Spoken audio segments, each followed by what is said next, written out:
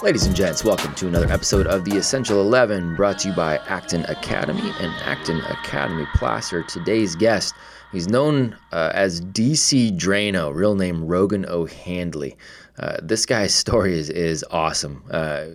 Talk about a transition going from a corporate lawyer in Hollywood, deciding to leave that and follow his pursuit of being what really amounts to he's a political influencer, and just a ridiculously intelligent guy. It is such a cool story, and he has some great advice in terms of how he answered the essential 11 questions. I know you guys are going to dig this one with Mr. Rogan O'Handley. And you know what? We make it official with Mr. Rogan O'Handley, a.k.a. DC Draino. Good morning, sir.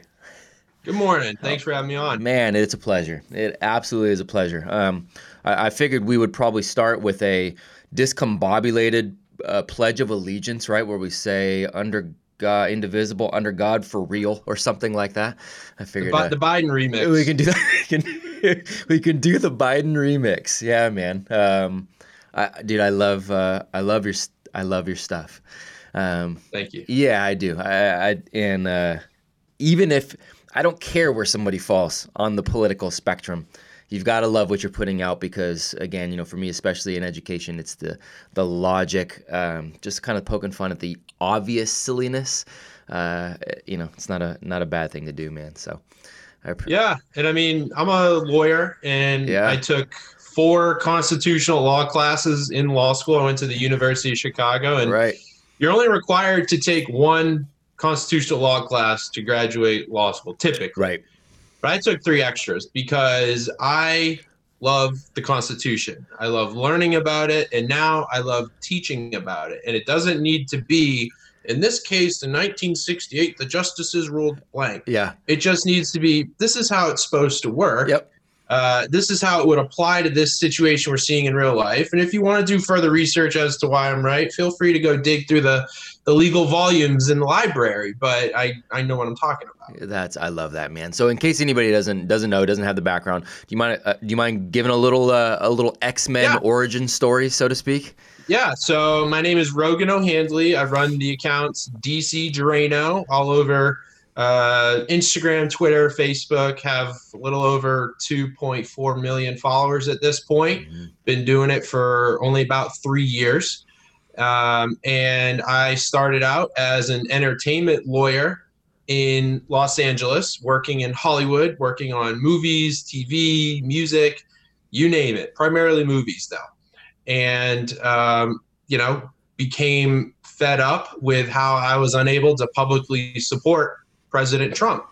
And this was around, right after he got elected, and I lived in Los Angeles, which was very inhospitable to Trump supporters. Mm-hmm. And so I started to post online anonymously at first under the pseudonym DC Draino on Instagram, and then it just kind of blew up to where it is today. Yeah, no doubt. How frustrating to be in that, where you can't support somebody like that, and you're in an industry that I have to imagine that it was literally going to handcuff you if you wanted to. I mean, I would think that's kind of career suicide. And again, this is somebody from the outside that's just kind of looking in, but it sounds like career suicide to support anybody on the right when you're in a leftist culture. Just to support America. Is a radical concept in coastal California. There's a lot of great patriots in California. Sure. Don't get me wrong, and they're trapped inland, and there's a lot of them in San Diego too. But to support the American flag, to support a border wall, to support the Constitution, these ideas are considered hate speech in California. And hate speech, in a lot of ways, is banned in some contexts. The University of California school system, Janet Napolitano is ruining it with all these speech codes. But they are the anti-Trump resistance. That's the hornet's nest. So yeah, it was very frustrating. But guess what? Now they pushed me to do this. Yep. So they wanted to stifle me from saying some things to my few hundred Facebook friends. Now I say these things to millions of people. So yeah, and you know what I mean, and I applaud that. I applaud anybody that's going to step into the gap that way. I look at, obviously as a career educator, and this is K through 12 in the public arena as a teacher and administrator. I was at Stanford for a number of years as well. So I understand education inside and out, and So my views on education, the reason I started my own schools, right, were to essentially complain by doing something different, by doing something better. And when you do that, inherently people are like, well, you're anti-teacher, you're anti. Man, I'm the most pro I'm the most pro teacher, the most pro administrator on the planet. I'm anti this system that has gotten us so messed up. And so in order to kind of try to balance out how far devolved it is, I try to take it to the other extreme. Right. And sometimes I think we have to do that. When we were talking to Dave Rubin last week, and he said the reality is he had just spoken to Joe Jorgensen. And Joe's coming and doing her Northern California talk here on our Roseville campus next week or the week after. And he said, at the end of our conversation, I had to tell her there's no way I could vote for her. And it's not that I disagreed with a lot on her. It's that I think we have just gone so far south that Trump is the one he's the only one that has a chance of pulling us back in that direction. And it's that extreme polarization that we're facing is unheard of, man. And going back into your studies, I mean, can you ever think of or recall or know of a time that was as polarized as we are right now? No, it's definitely the worst it's ever been. I think what Trump does is he exposes the bad people in our government and in our culture, because just his mere presence, his validation by the American people enrages them and makes them take positions they wouldn't normally take, only because they want to do the exact opposite of what Trump wants. So, for example, he's establishing a lot of peace in the Middle East. He's pulling troops out of Iraq, Afghanistan, Syria. He's got peace treaties with, he negotiated them with Israel and Bahrain and the UAE, and they're losing their minds. They hate it. And it's like, this is the one thing that the past 4 or 5 U.S. presidents have said they were going to fix. Right. Trump actually does it, and not to mention North Korea. And they attack it as he's destabilizing the region. And we need to go back to what Obama, it's crazy. It's crazy. Hydroxychloroquine. Right. The medicine that a lot of doctors tout as a prophylactic, treatment to help people, and they say they tried to ban hydroxychloroquine. Now it's very widely available, and its effects are very well documented. So anything that actually helps the American people, they attack. And I think it's because he has exposed them as ultimately being evil, as ultimately being anti-American, anti-Constitution, and anti-freedom. So I, support him very strongly because I believe in freedom and the Constitution. Freedom. I always say it, man. Freedom is my favorite F word. No, I absolutely love that. And it's so interesting that, and you brought up, the medical treatments. I know Brendan Schaub, mixed martial arts fighter, podcaster, comedian. I know he he tested positive for COVID and went in, and the doctor said, well, we'd like to prescribe you something, but what are your political leanings before I go? Like, it's interesting that everything is right. They actually asked him, they said, look, we have something that's seen as a potential solution, but it's a right-wing solution, not a medical solution. It's a right-wing solution. And it's such an interesting, I posed a question on Twitter the other day and just said, hey, how many educators, if it comes to the point where you are going to have to take a COVID vaccination or you lose your job, how many of you are comfortable taking that? And somebody immediately came back and said, well, of course I would take it. Is this some MAGA type question? I'm like, no, this is a medical, Socratic kind of like, hey, you've got this choice or this choice. Which one would you do? I didn't say anything about politics, but it's so interesting that we're in this place where everything gets brought in. We're playing this identity politics sort of role. And just somebody like Trump speaking out and just wanting freedom all of a sudden now is this crazy right-wing conspiracy sort of deal. So yeah, it's wild, man. And it's kind of crazy if you think about it, because you would probably expect Trump supporters to want more government intrusion, more government mandates, because we control most of the federal government and most of the state governments. But we don't want that.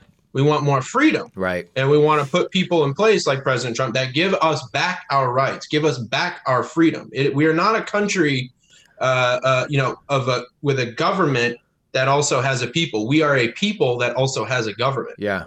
So Yep. there's a very clear difference. This is not some type of monarchy and we give them all our power. Right. The Bill of Rights in the Constitution made very clear what inalienable rights we are born with as children of God, and the government cannot intrude upon those. The Constitution is built to restrict the government.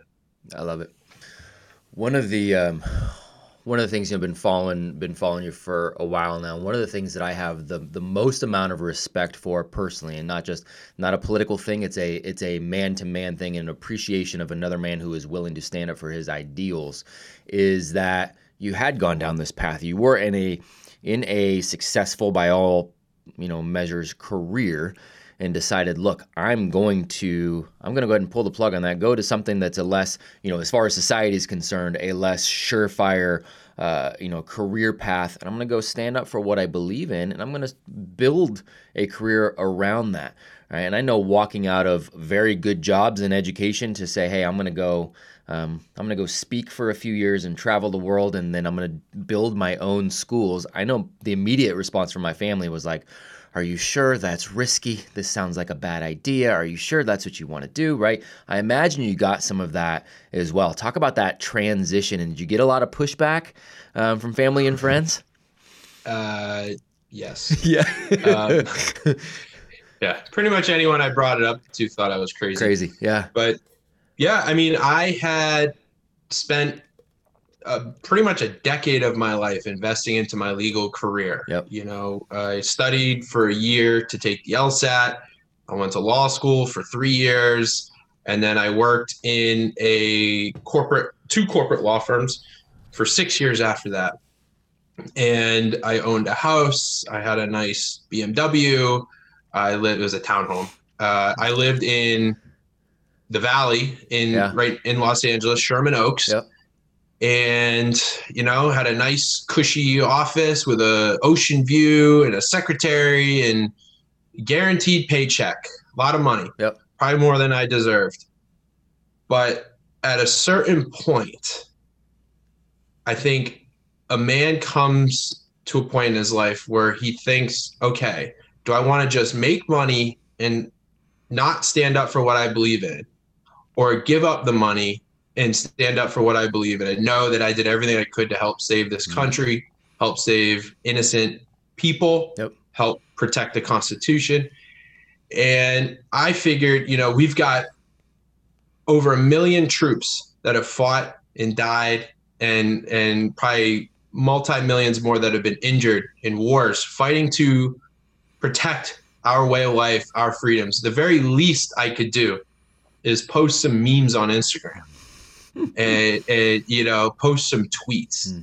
It's the very least I could do to protect at home what they fought and died for overseas. Yeah. So to me, this is my gift back to them, my appreciation tribute to them for what they did. And yeah, I moved to Florida. Yeah. I sold my house. I broke up with my girlfriend at the time who didn't like what I was doing.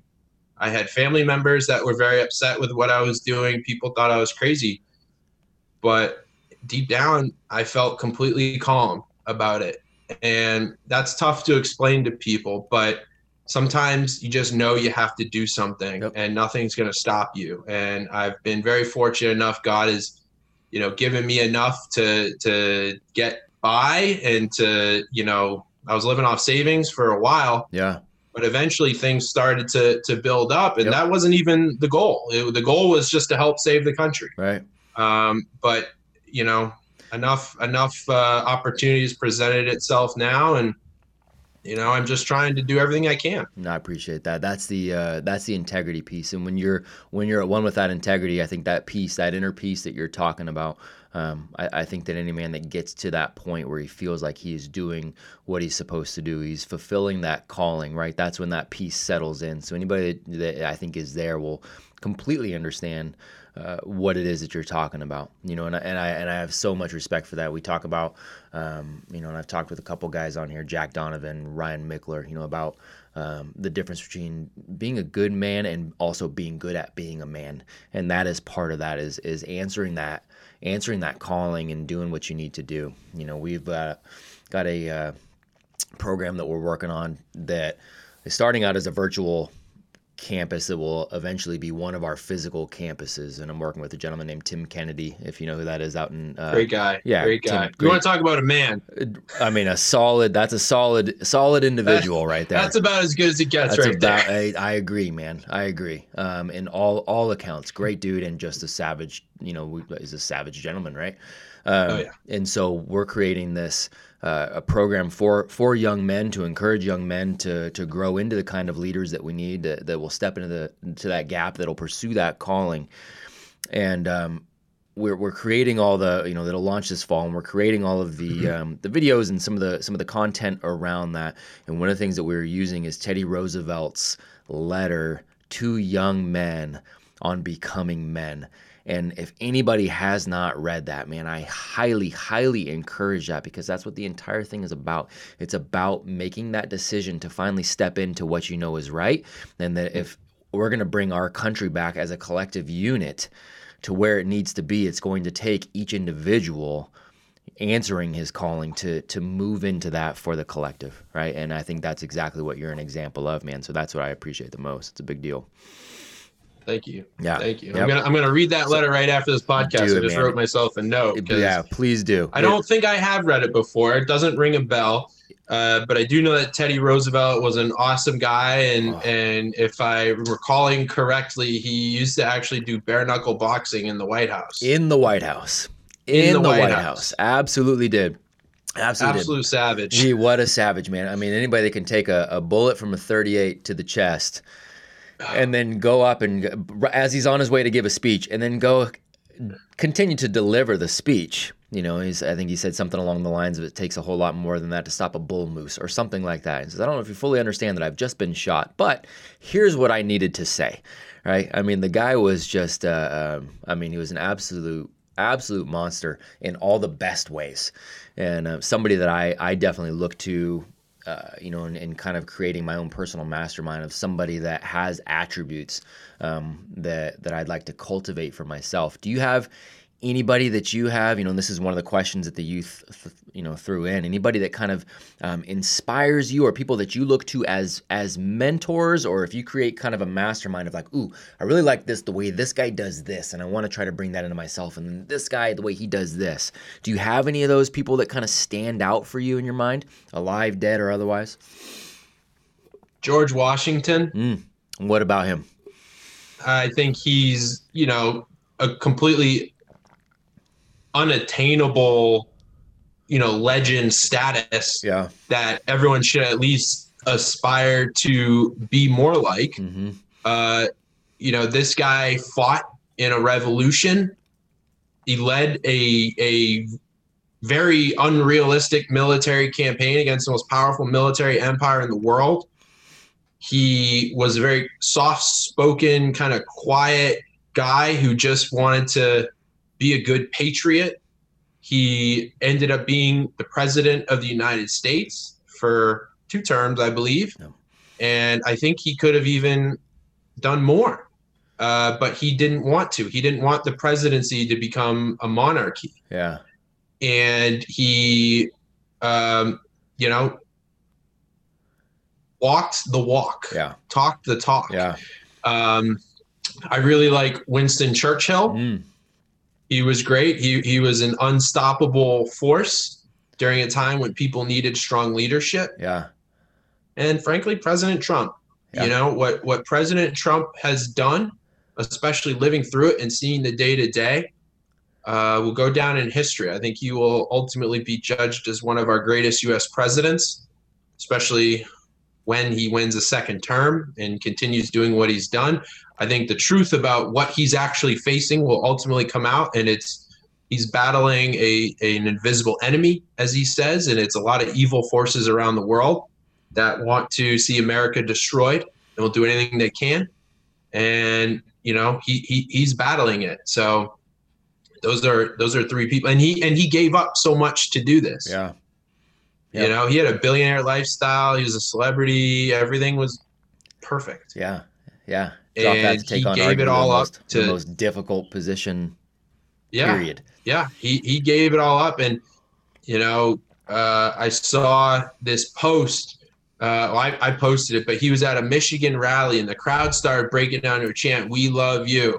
We love you." And the fake news says, oh, they're cultists, they're da-da-da, because they just want to demonize what is actually going on here. And it's real hardworking, blue-collar American people that understand what this man is putting himself and his family through to fight for them. He's given up so much money and opportunities to fight for America. So he's someone I deeply respect. Yeah. And that's, and I cannot see, again, I don't care where you're, I mean, I do care, but if some, depending upon where your political leanings are, that's fine. I don't see how somebody can look at him and not have respect. I can understand you're not agreeing with some of his policies. I can understand saying it's, hey, some of the stuff that he says sometimes is ridiculous. And I get it. I can totally see people saying that.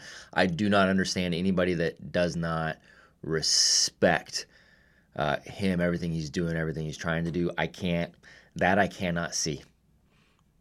You notice they don't call him a bumbling buffoon anymore because he's beat them at their own game so many times that if you're calling him an idiot, then what are you? Yeah, no doubt. No doubt. And another thing I respect about him is his, and again, you can call it ego, and there may be some of that there, but his self-confidence, and I think true self-confidence, right, is rooted in actually having done some things. I think if you've never done anything, but you're wildly confident, then it's just ego. You've never actually done anything. That's an entitlement, right? That's an ego trip. When you've done things like that, his self-confidence is off the charts to deal with the amount of backlash, right? Your self-confidence, and I'm sure you deal with backlash. I would imagine you deal with people that are jumping on, and I've seen some on the post, people jumping in and saying things. I imagine you probably get crazy DMs and all that kind of stuff. So you've got to be a self-confident individual. Have you always been a self-confident individual? Is that something that you kind of cultivated over time? It started to pick up around 19, 20 years old, when I think I first finally started to realize what type of life path I should be walking down. Yeah. I played sports in high school. I was on varsity football, baseball, did a little bit of wrestling, and I wasn't the best athlete, but I played. Yeah. And I had a great time, and that helps build a lot of confidence. I think competitive sports, especially wrestling, which I consider to be one of the most difficult high school sports, because it's just you versus another guy on a mat, and it's winner take all. So I think sports definitely helped build confidence in myself. But once I also found what I was truly passionate about, and that's politics and the law. And it's not something I was exposed to very much, in middle school, high school, a little bit of civics, right? But not really getting too deep into it. But once I was in college, and even though it was a very liberal, environment, I, started to really like that stuff and wanted to learn more about it. And then that passion, a lot of the great entrepreneurs and leaders in our, world will tell you that you have to do something you're passionate about, because everything, no matter what it is a grind. It's a long grind. And some of the best, most notable people have like a 10-year period where you look on their Wikipedia, their bios, and they graduate college, and then 10 years later they pop up as some, vice president of some bank or something. And then they go do the thing. But that 10-year period, that's that grind phase. That's that, becoming an expert, 10,000 hours of training or whatever. And so that's effectively what I did. Yeah. I studied the law and politics for many years. And, law school is just very acute political learning and how it intersects with the Constitution. And at a certain point, I started to feel it. I said, you know what? I know this stuff. Yeah. And I'm willing to stand up for my beliefs, because I know I can back it up. Yeah. And I think once you have that kind of internal voice, listen to it. And then the number one thing that stops people, and it almost stopped me, is fear. Fear of the unknown. fear of taking that leap into self-sufficiency where I'm not relying on a paycheck, where I have to make my own money. I have to eat, I have to eat what I kill. And if I don't kill something, make a deal, I don't eat. So that is that type of dynamic. I think also structuring your life in that way, it's like setting the alarm clock across the room. You have to get up and go turn it off. Yeah. If you set up these parameters in your life where you have no choice but to perform and you have that confidence, I think the intersection, all that can lead to some really good things. That's awesome, man. So much good stuff there, from building a life that, that putting in the reps, the 10,000 reps, to building a life that you ultimately, we had Seth Godin on here, and I think he said something along the lines of, working to build a life that you don't need to take a vacation from, right? And that same kind of concept. I love that. And then the ability to put yourself in that uncomfortable situation to force yourself to get past those fears. I'm a huge proponent. We want our students that are here to fail forward while they are here, we continuously try to put as many challenges in front of them, because the challenges at that point, there is a low cost for failure, right? You fail, but you're not taking care of a family. You're not supporting anybody yet. So learn those lessons now. Learn them fast, fail forward. And I'm a firm believer that you get done, you're 17, you're 18, get out of the parents' house, force yourself into that situation where now you've got to, like you said, kill if you're going to eat. You've got to get out there and get after it. I love that. And I think we've been handicapping our young people, especially for too long, to get out of that mentality. We still have 30, 35-year-old men living, in their parents' basement, and they've got a steady diet of gaming, that they're taking on, rather than taking on true responsibility. And we're hindering our society with that. So I love all of those things that you're unpacking. When we're talking about education a little bit too, and obviously that's what we do. One of the questions that came through is around financial advice and just paying attention to your finances as a young person. At Acton, that is one of the things that we, these students at 5 years old, we're having everybody start a business. They're either starting a business every year they're here, or they're taking it into perpetuity. We want them to understand profit and loss. We want them to, understand a cash flow sheet. Like, that's the math that I could care less if anybody takes calculus, right? Like, that's the math that actually matters. Did you get any financial advice, whether it was from parents or anybody else, when you were young, or did you have to learn some of the things the hard way from the financial perspective? I was, I don't tell this to a lot of people, but I was actually on the math team in high school as well. Were you? Okay. Yeah. I like to think that since I was recruited to it, I'm not that big of a nerd. Yeah. But that's awesome. It was something I did. So I got a varsity letter on the math team. Go figure. That's awesome.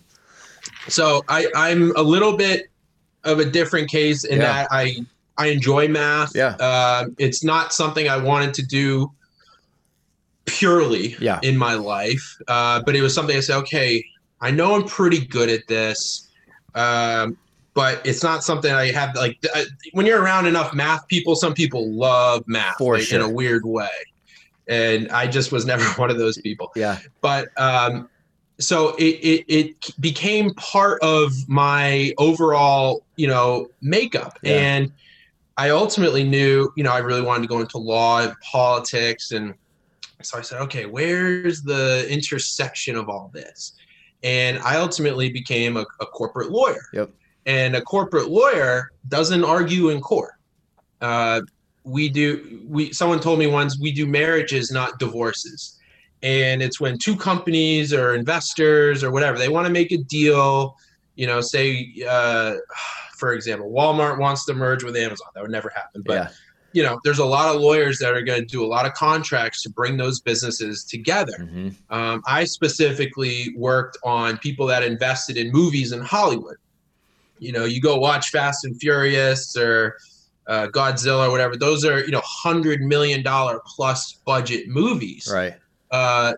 Someone's paying that money and someone wants to make a return on that. And so there's a lot of complexities that go into it. So for me personally, I will always remember as a young law student, and I talked with, very experienced lawyers in the corporate world.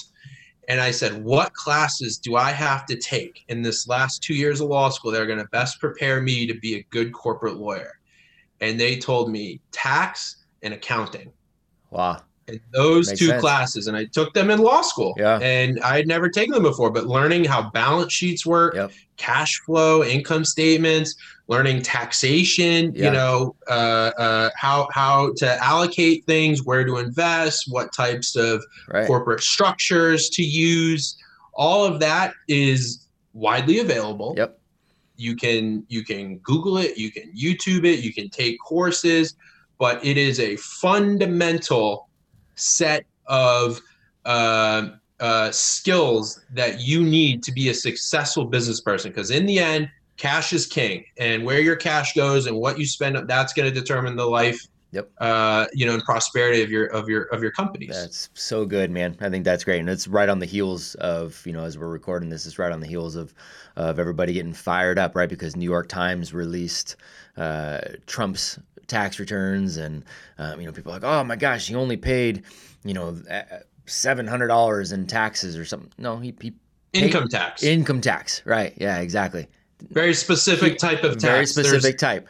Hundreds of types of taxes that they don't want to talk about. They don't want to talk about the payroll taxes he pays for his employees, the Social Security taxes, the capital gains taxes on the real estate investment. I mean, he pays probably tens of millions, if not more, in taxes. Now, it's not income tax, right? Because he's not an employee of someone. He owns a business. Exactly. So people should look at that and say, ooh, I want to do that too. Yes, go build a business. Exactly. That's the exact logic train that I wanted to go down. I mean, that's exactly it. He didn't do anything illegal with that, and I can bring you 100 of my friends personally that have gone down, not that they have the same amount of money, but that they've gone that same exact route, and that's the way it goes. It's I think that is one of those things that it's highly under discussed, especially in academia. That is something that we just tend to shy away from. They don't want people to learn about entrepreneurialism. They don't want people to start their own business. They want you to be reliant on government paychecks, and they want as much money flowing into the government as possible. But the reason tax rates are lower for capital gains and investments is because we want people to take those risks and start businesses and employ people and create jobs. That's how you grow an economy. Small businesses employ, I think, the majority of American employees. That's right. And, I'm a small business. You're a small business. I mean, you're probably a big business, but, we're self-starters. And they say, okay, in exchange for the risk you're taking with your capital, because we lose money, but we take those risks, and sometimes it pays off, and it can create lots of jobs, great communities. Yeah. It builds people's futures. So they look at, income tax, but little do they know, they're actually going to inadvertently train people and teach people how best to maneuver in the American economy by highlighting how Trump has done it, because what he's done is legal and it's very smart. Yep, absolutely. Very well said. Very well said. I love that. As, and you mentioned the businesses as an employer, I know that there are certain things that I look for as far as bringing somebody in, and it's been a very interesting ride. And this is kind of setting up the next question that came in. The last 5 or 6 years, as I've been building the campuses that we're building out here in Northern California to provide for my family, my other business has been traveling and speaking and working with organizations all over the world, and a lot of Fortune 500s that you would know the names of. And so I get to sit down with these CEOs and these hiring managers, and knowing what I have going on with the campuses too. One of the questions I always have, which is why I love that it came through, is, so what are you looking for? What are you looking for a young person that's coming out of school, right? That says, okay, look, I want to come work for you guys. I love what you guys are doing. I want to be a part of this team. And the answers vary, but there is a consistency. And again, on this podcast, we have had some of the most well-known business owners on the planet. We've had some amazingly brilliant people. The consistency continued. There's one answer that I almost never get. And I'll tell you what that is after I ask you the question. So let's just say somebody goes, hey, Rogan, I'm 21, 22, fresh out of wherever. Maybe I came out of college, maybe I didn't. I want to come work for you. I love what you're doing. I want to be on your team. What do I have to show you for you to say, okay, I'm going to go ahead and take a chance on this young person? What do you want to see from that young person that makes you go, okay, let's give this person a shot? Three things: passion for what they want to work in, whether it's demonstrated through past work experience. Work experience is kind of the name of the game. Sure. But, if they're a new employee, right, you're rolling the dice a little bit on an unknown product. Passion is number one. Number two is ethics, integrity. I want someone that's going to admit when they make mistakes. Yep. And because the fix for a mistake is a lot easier than ruining that trust that you have in their employee. And especially if you're going to give them more and more responsibility and autonomy, you want to make sure you can trust them. So true. Never, ever lie to your boss and your coworkers. And then the last thing I want to see is grit. Like I said, there's a grind phase for anyone that wants to be successful in life. Yeah. And you have to get through the tough times. There's going to be bad days. You're going to get yelled at by your boss. You're going to mess something up. You're going to miss an important family event or a holiday or a trip.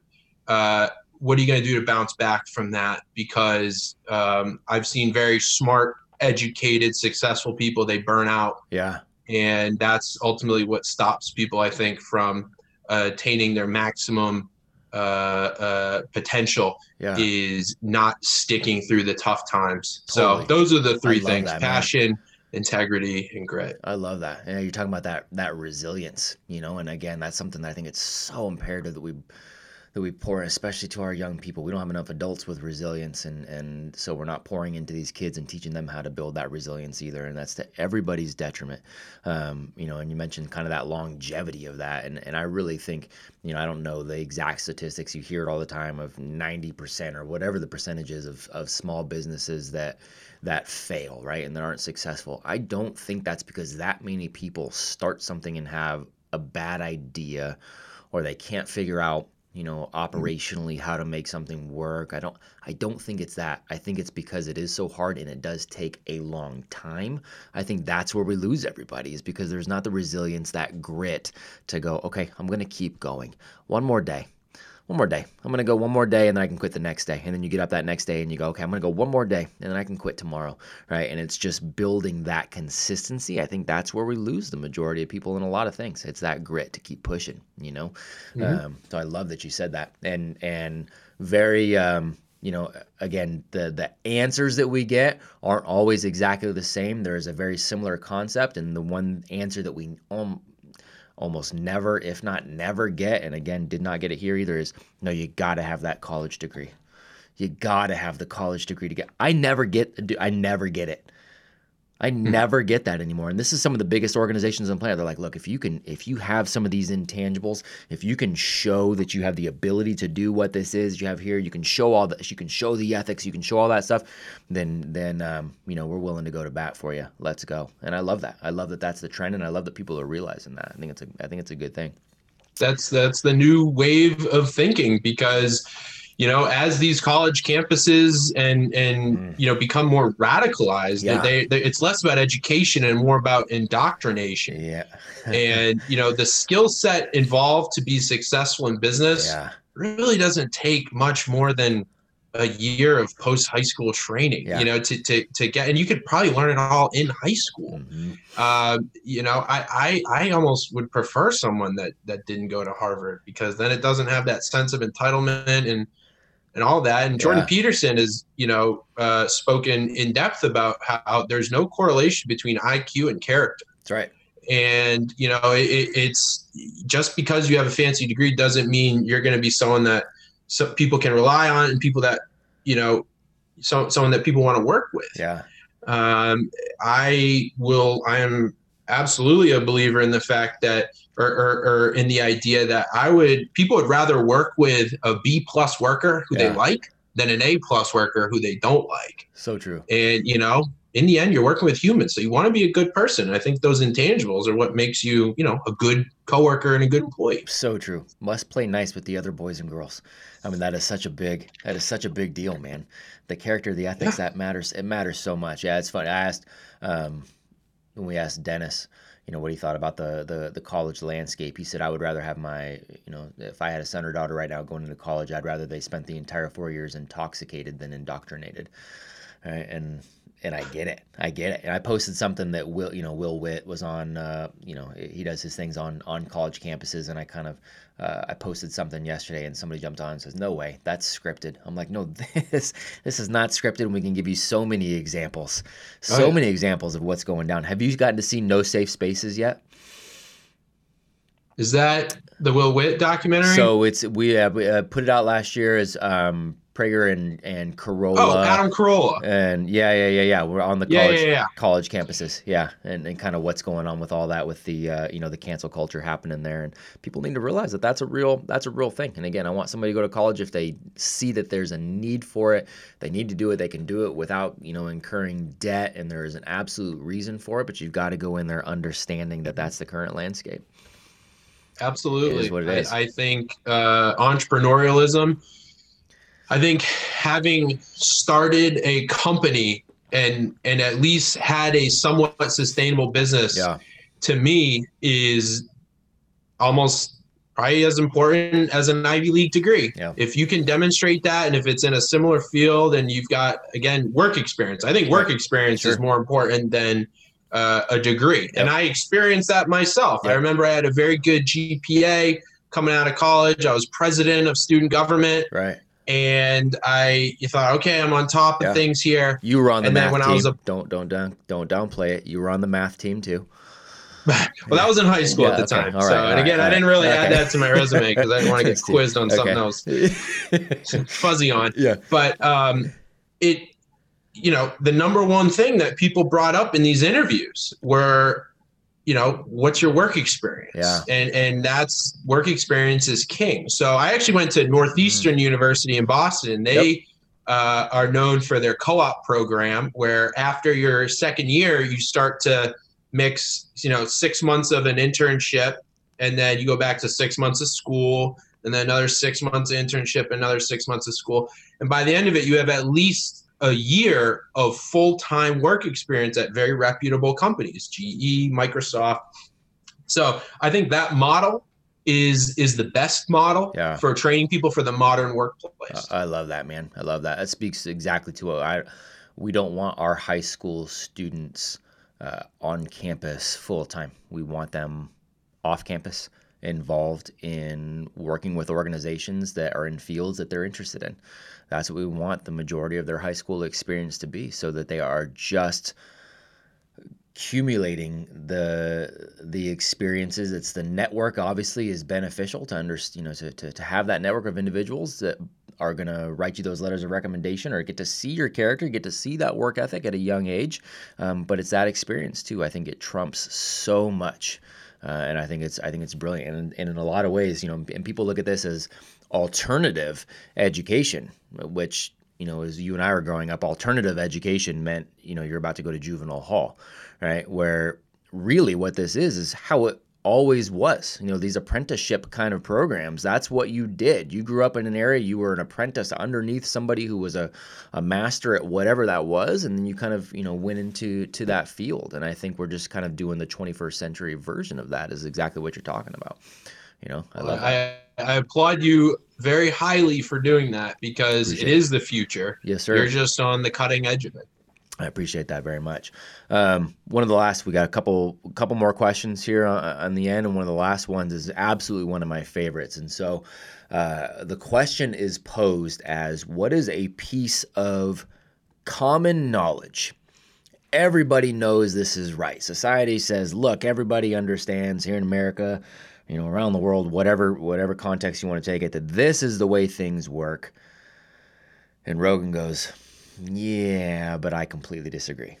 And I always frame it as, from my standpoint, again, as a career educator, everybody knows, it's kind of what we've been talking about. Everybody knows you have to go to college to be successful. You have to go to college to get a good job. I'm completely on the other side. I'm very much the, whatever, the pariah in the education world that says, actually, I think it's a bad idea for the majority of people. Can be useful, but I think it's a bad idea for the majority of people. So is there anywhere where you're kind of counterculture?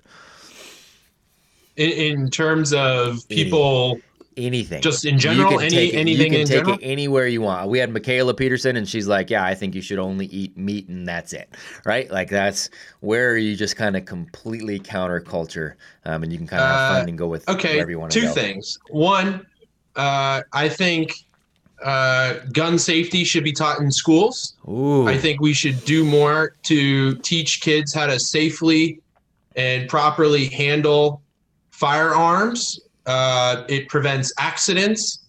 It demystifies guns. It's something that we used to do as a country. And most importantly, it is your constitutional right to keep and bear arms. And when you turn 18, we entrust you with exercising that right safely.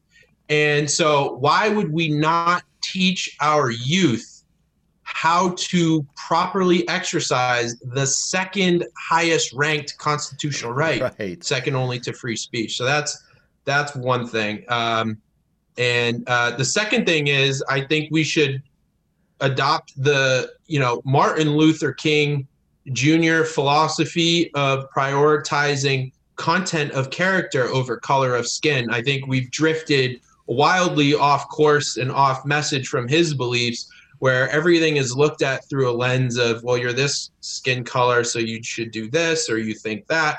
And I say, I don't want to look at that. Yeah. I want to look at what types of choices you make as a human, as a person, and those are, I believe, stemming from my Christian beliefs that, we are all children of God and we're all special, and every life is precious. So I don't like that divisive racial aspect. I think is sinking into too many places. And thankfully, President Trump is standing up against that with his new patriotic education framework and yada, yada. So, yeah, I think, proper handling and safety with guns for younger people. I think public schools should have some type of course on that, because as they say, right, abstinence doesn't work. They love saying that when it comes to sex education. They say kids are going to do it anyway. Might as well teach them how to do it properly. Oof. Same concept with guns. Yep, following that same logic train. I love that, man. Oh, I love that. So the personal responsibility side, could not agree more. That's such a big deal. But that gun, I love that. I talked about that program with Tim Kennedy and what we're doing and how it's starting out as a virtual program, ultimately to be a physical campus. And this is, we're calling it the Apogee program. And that on that physical campus, that is a part of it. That is gun safety, learning how to safely utilize a number of weapons, learning how to hunt, learning how to be a protector, learning how to just safely do, like, that is all part of that program. I could not agree more. Do you follow Colin Noir? Oh yeah, love him. Brilliant. I love that. And that's another great guy, another guy that's just very, very logical in his approach, right? And that's what, you mentioned that, kind of getting back to the content of the character. If we can do that, because that's become this superficial shield where you look, you identify, is this person part of my tribe, right? You got this tribalism, whether you're looking from a color standpoint, or they're red or they're blue, or they're identifying as trans, or they're identifying as whatever the flavor of the day is. We are being taught to filter everything through that. And then as long as they fit there, then we're going to go ahead and listen to the ideas that come out of that, right? And look at their actions and then see who they are. But as long as I identify up here, all of this stuff is secondary down here. And it's a ridiculous way to live, right? And I love calling it's demeaning. It's demeaning. It absolutely is demeaning. And it gets us out from having these conversations around really important topics, and it gets us away from looking at things from a logical perspective, because we're not willing to listen to logical people, because they don't fit the tribe. They don't fit the tribe. And I love, Colin is just an absolutely logical individual. the way he lays out, his thoughts around the guns. I love that. We've definitely never had that answer yet, but I could not agree more, man. Could Good. not agree more. Glad to be the first. And I think dude. tied very closely to it is, physical self-defense and, Yes. kind of combat training of sorts. Absolutely. The world is a scary place sometimes, and you should know how to defend yourself a little bit. I wrestled, I played football, and it's a great basic framework. And obviously, Tim Kennedy is, Mr. Savage, Absolutely. MMA, Green Beret. I mean, name it. So I love that you guys are doing that. Yeah. I think it's extremely important. Teach men to be men again, and teach women and young girls, kind of confidence building lessons with guns too, because that's right. Gun rights are women's rights. That's right. Absolutely. And there is no greater equalizer than a gun. A 5 foot, 200-pound girl can stop a 300-pound bodybuilder with a gun. Yeah. Can't do it with a taser and pepper spray. That's exactly right. We've seen that. Nope. So true, man. Could not agree more. So one of the last questions on here, man, is the legacy quote question. And so, God gives you a phone call today and says, Rogan, man, this has been a great run. Thank you for everything you're doing. By the way, tomorrow is it, man. You're all set. Your journey is up. We're going to put you in the ground. We're going to give you the headstone. On that headstone, you get to kind of leave whatever message you want, whether it's your own words, whether it's somebody else's words, and a quote that you like. What is kind of the message that you want to leave? What do you want to have on that headstone, whether it's a word, a quote? What does that look like for you? That quote would be, if you won't stand up for what you believe in now, when will you? I want to ask him a question. I want you to think about that internally. It's never going to be convenient. It's never going to be easy. But when you stand up for what is right, I promise it's the best feeling in the world, because you truly are fulfilling your purpose on this planet. And, the idea is to leave this world a little bit of a better place than how you found it. And I know I could, knock on wood, die tomorrow and know that I spent the last few years of my life truly doing what I love and what I believe is a righteous cause. And my number one goal is to wake up as many other fellow patriots as possible across this land and say, hey, that little voice that you've been ignoring that says something's a little messed up right now and I hope people fix it, but it seems like it's getting worse. That's your calling to step up and stand up for what you believe in. So a lot of brave men like Tim Kennedy and others have answered that call, and they served in the military, but there's many ways that you can do it where you don't have to necessarily take that path. And it's, just working in your local community or posting online or starting a business with a good cause like you're doing. But yeah, if you won't stand up for what you believe in now, when will you? I love that, man. I love that, because the inherent answer is, if you're always saying tomorrow, what you really mean is never. And that is just a bad place to be. And it's not going to, provide that peace that we were talking about earlier too. I love that, man. I think that's, I think that's phenomenal. Before we get to where people can find you and what you have going on, where you would have people go, the very last thing on there, anybody else that you think young people especially, should be paying attention to and following, whether that's on social media, whether that's jumping in the news, whether that's reading their book, anybody that you're liking, where you're like, hey, young people, if you want to get back to that kind of logical, that sense of purpose, that, whatever that looks like, hey, maybe you want to check these other people out too. Yeah, I really like Candace Owens. I really like Anna Paulina. She's a little bit lesser known, but she's an Air Force veteran, a Hispanic, California native who now is running for Congress in Florida. And I think she's an absolute legend. She turned down medical school. She was accepted. She was ready to enroll, but she turned it down to go stand up and fight for what she believes in. Again, she was already in the military for 6 years. She's great, and I really like Brandon Tatum. He's a tremendous guy. He was a police officer in Arizona, I believe, and now he's a free speech, constitutional advocate, and he's black, and he really pushes kind of more truth in areas where truth is not easily found, such as with a lot of this police, anti-police rhetoric and and all that. So those are three people that I, really respect. Those are great. I'm sad to say that I don't know Anna. I'll have to go. I'll take a look at her journey, and the other two definitely been following for a while too. So three quality human beings, as are you, sir. So where do people go to hear more from you? What do you got? What do you got on the docket? Where would you have people go to hear more? Yeah, I'm found on pretty much any platform, including TikTok, unfortunately. Yeah. But I do think now, especially that TikTok is being bought by American-based companies, it's going to be a much better platform for the country. But it's all DC Draino, DC_Draino, DRAINO. And that stands for Draining the DC Swamp. I'm very anti-corruption. And the media's number one job is to hold our elected officials accountable. They're not doing that. They are, in fact, covering up for the corrupt elected officials. So citizen journalism, just like your new school system, is the wave of the future. It's people taking education, information, journalism into their own hands. You don't need to be a multi-billion-dollar corporation. You can just be a single person with an account and a voice. And if you tell the truth and you have courage, people will follow you and you'll grow.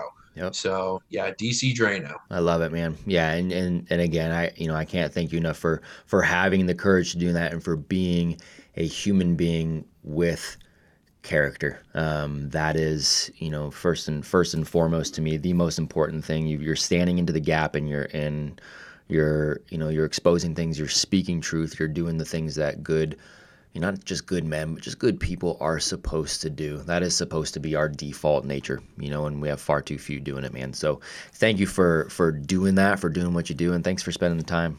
I appreciate it today, man. Thank you very much for having me on. Big support what you guys do. Looking forward to seeing what it turns into. There you go, guys. No matter what side of the political spectrum you are on, or maybe you are a dead center, you will get a kick out of this guy's page. So go follow DC Draino, see what he's got going on, and as you can tell from the conversation, just an honorable human being too. Really, really bright guy, really, really good guy. So I'm sure you enjoyed the conversation as much as I did. Thank you guys again for listening. Please, again, always feel free to share, let people know what is going on, and we will catch you next time on The Essential 11. See ya.